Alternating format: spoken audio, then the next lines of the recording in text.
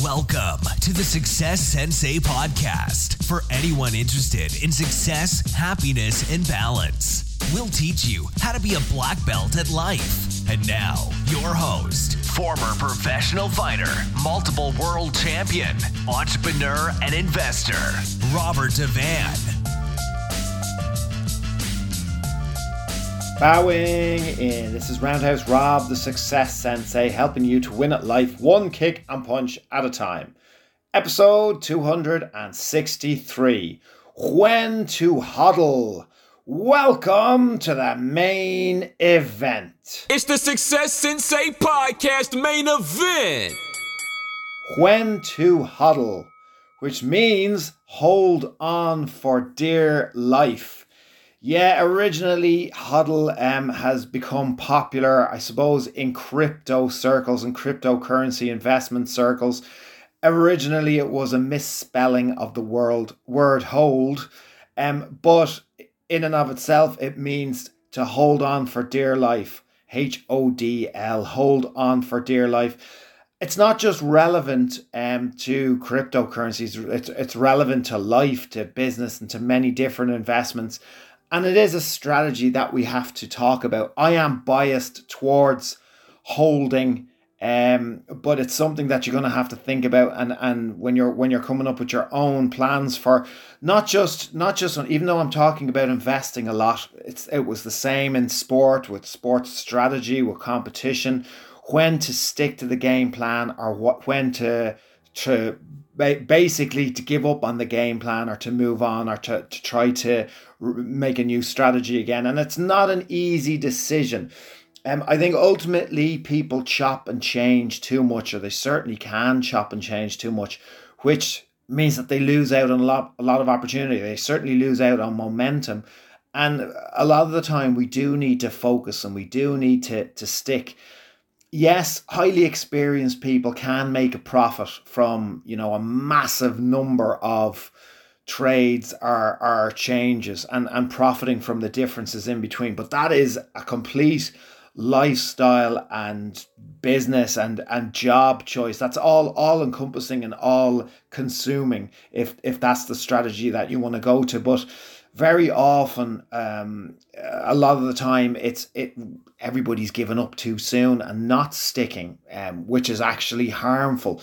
So I am very pro and I'm biased towards being a hodler, as is sometimes referred to, across the board on a lot of things.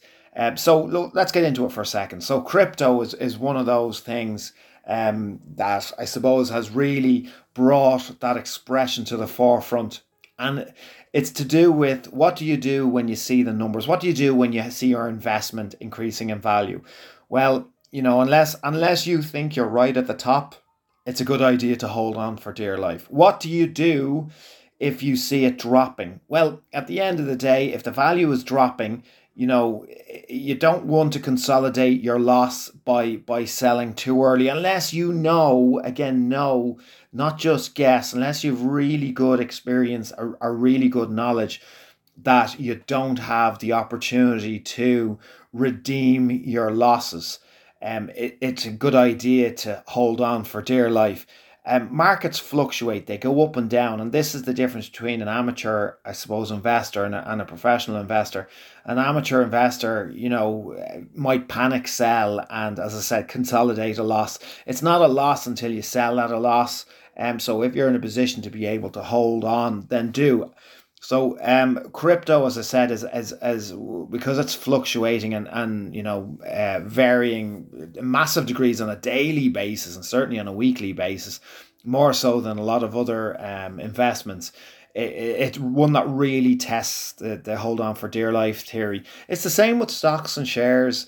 People use a strategy called dollar cost averaging, which means that they put money in every week or every month or on whatever kind of a time frame they do. On a daily basis, you can do it as well.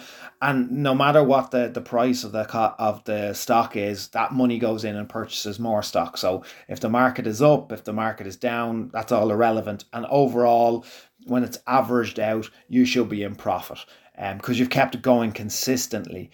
Property is another one. There's a lot of people that like to flip property, and there's a lot of people that are very pro hold on to the property, because when you sell that property, that's the end of that income stream. So there's no more rents coming in. Whatever the value you sold at is the value that you have redeemed. If it goes up in value, that's going to really bug you. And it's also with property, it's possible to release equity, so you didn't need to sell.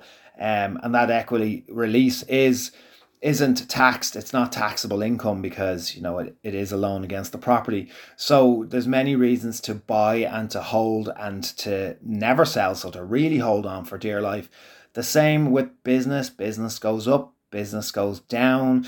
And the same with life choices, when to hold on for dear life, when not to. I suppose what really comes into my mind is, the competitive side of things. When you're competing, you ask yourself the question on a regular basis, should you quit? Should you give it up? Is the next fight the last fight, etc., etc.? So I'm sure you've applied that question to yourself. And I still maintain to this day, knowing when to, cut your losses, knowing when to proceed, knowing when to just get stuck in and fight against the odds, or knowing when, if that's a futile pursuit to do that, is probably one of the hardest decisions across the board in life. So when another good strategy, by the way, is if you've had an initial investment and your investment vehicle basically has surpassed your initial investment. In other words, the amount of money that you put in initially at the start, the capital that you used, you can draw that down, and then from that point on, you're not so concerned, because if it goes up, if it goes down, you've already got a return on your investment. You've already gotten the same money out that you've put back in. So everything is a bonus from that stage on. That's a common enough strategy that people use. Cutting your losses is one of those things that when you know that there is no chance of a positive outcome. Now, when you really know, you've done your research, or when your goals have changed, that is the time to think about not holding on for dear life. This doesn't have to come, at the bottom of the dip. It can come before the dip. You don't have to wait until you're rock bottom, to cut your losses, to decide that you don't want to HODL. And it's very, very important to follow all news that could relate to your investment, so you're very knowledgeable about what you're doing.